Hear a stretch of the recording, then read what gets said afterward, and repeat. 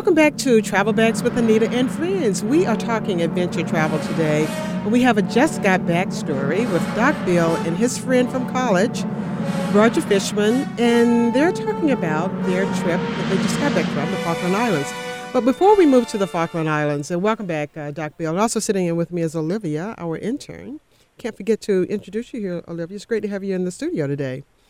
But before we move to the Falkland Islands, Roger, I have to ask you, what is the temperature out where you are today? Because I know you're out in Los Angeles. Today is low 70s, and the good news about that weather, as everyone knows, is it's shorts and T-shirts weather, and that's in contrast to the minus 50 below weather in the Arctic Circle, where I had to wear 3 thermal pants, and then I had to put a big down pair of bibs over that. Then I had to wear a combination of 7 shirts and jackets, and then a big Canada Goose down jacket on top of that, 2 pairs of socks, boots that look like trucks in order to keep my feet warm, and then I had 4 hats on plus the hood of my jacket. And then for my hands, I had 2 pairs of mittens plus all those heat hand warmers as well. So I was probably wearing 20 pounds of gear. I was going to say 20 pounds of clothes. Yeah, but you need it, and to avoid frostbite, I had to, at some point in time, jump off my snowmobile and stick my face in the exhaust of the snowmobile to warm up my face and my glasses. Yeah, I was going to ask what you have on your face. So is there a scarf or some type of mask on your hat? Well, yeah, you can wear some pieces that cover parts of your head and goggles, but you can still get your nose and your cheeks very cold, and you can get frostbite pretty quickly. So the snowmobile exhaust was the only place, and therefore the best place just to put my face in front of, because it would warm me up and it would melt the ice off my glasses. That is amazing. That's amazing. Now, it wasn't that cold in the Falklands, so how did you and Doc Bill prepare for the Falklands? Well, I'd been to the Falklands a year ago, so when Doc Bill kindly accepted the invite to join, we had some good experience because, the first step you want to do on any trip is a tremendous amount of research and get different sources of information to either verify what everyone is saying and confirm what you're thinking, or also to just give you more context so you can plan accordingly. So the good thing about the Falklands is going in January and February, it's their summer, but their summer usually runs about the low to mid-30s to the low 50s, and that requires also has a lot of wind there. So you really have to think about, again, layering and being able to unzip, your clothing. So it's not just the layers yourself. You want a lot of zip clothing so you can regulate your body temperature as you walk, as you hike, and as you go out to do your photography. And Roger was very instrumental in getting in shape, so I began a program of walking a fair amount every day, up to 4 to 6 miles a day, and that was quite helpful. And again, when you're doing certain things, you'll be carrying a lot of gear with you. And one point that Roger brought out was, you can always make yourself 10-pound lighter by losing some weight. That's less things you have to carry with you. And again, that was quite helpful because you have to perform in these environments. So when you get there, you have to be able to be in shape and have some idea.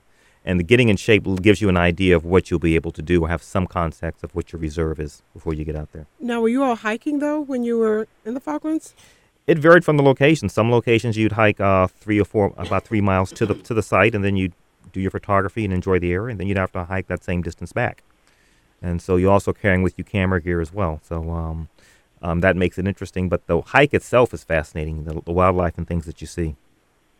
You're listening to Travel Bags with Anita and Friends, and we have a Just Got Back show where Doc Bill and his friend, Roger Fishman, are talking about their recent trip to the Falkland Islands.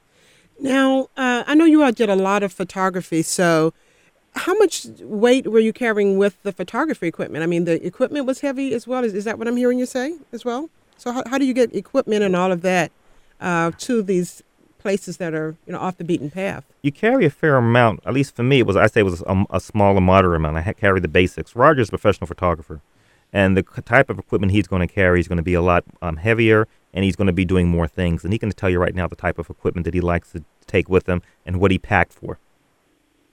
Yeah, it's not. Bill's right. The important thing with any adventure travel, and especially with photography, is to understand what you're trying to accomplish and what you're going to do with the photographs when you get back. And in my case, because I am a professional photographer, I take a lot of gear. So I was probably carrying about 45 or 50 pounds of gear with me Wow. every day, everywhere I went. And often my dear friend Doc Bill would also help me carry some of that because it's tough to carry that kind of equipment over a long time. The good news is you don't have to. You know, if you're going on an adventure trip, you create the trip that works for you in terms of your goals, your physical conditions, and you can really customize it so you can make it as easy and flexible as you want or as demanding as difficult as it may need to be. So it's up to the individual traveler. So if I'm hearing you right then, for people, especially maybe the novice adventure traveler, maybe they could rent some equipment. I know with photography, you may want to bring some of your own equipment, but if you're going scuba diving or if you're doing, some of these other active things that are also considered adventure travel, I guess you could also rent some things. Is that right, Roger? Yeah, renting equipment, camera gear is a great idea, and renting any outdoor gear too when you need to.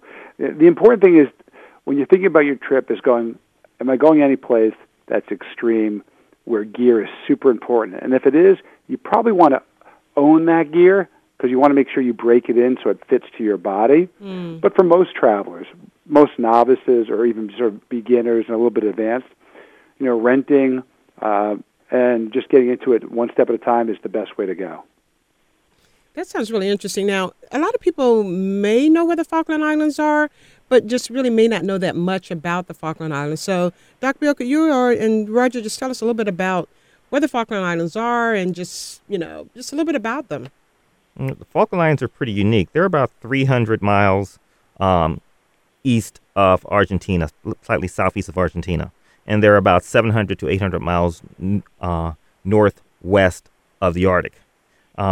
Because of that, it has a unique location. You can see a lot of the Arctic animals and settings are incredible, and you don't have the dire cold. The nice thing about having Roger as a guest, he's been to those three places, and there's a big difference going from the Arctic, from Falklands, to a midway point, let's say, called South George Island, all the way to Antarctica itself. But the Falklands are an area which is about the size of Connecticut. There's about 775 different islands on it. And the trip was set up in such a way that we got to see the various wildlife in the islands that surround them. And the islands are quite different, and the wildlife you see on them and their abundance is quite different. And we'll talk about that particularly later as we go on. Well, I know we're coming down to the end of this segment, but just quickly, I know a lot of people associate the Falkland Islands with Argentina.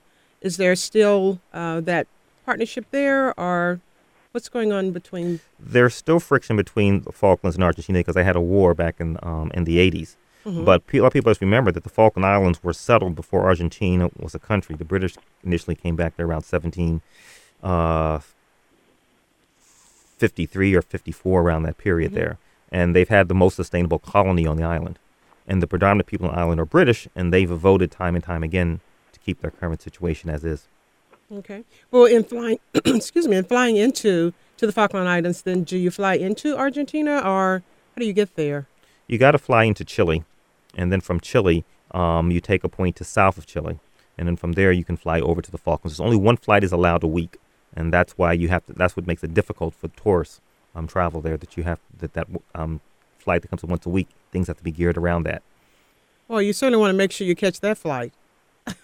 It's only one flight a week. Although I don't know if there'll be anything wrong with having to stay for an extra week. But you guys listen up now. We're going to come back in just a few minutes. We need to take another break.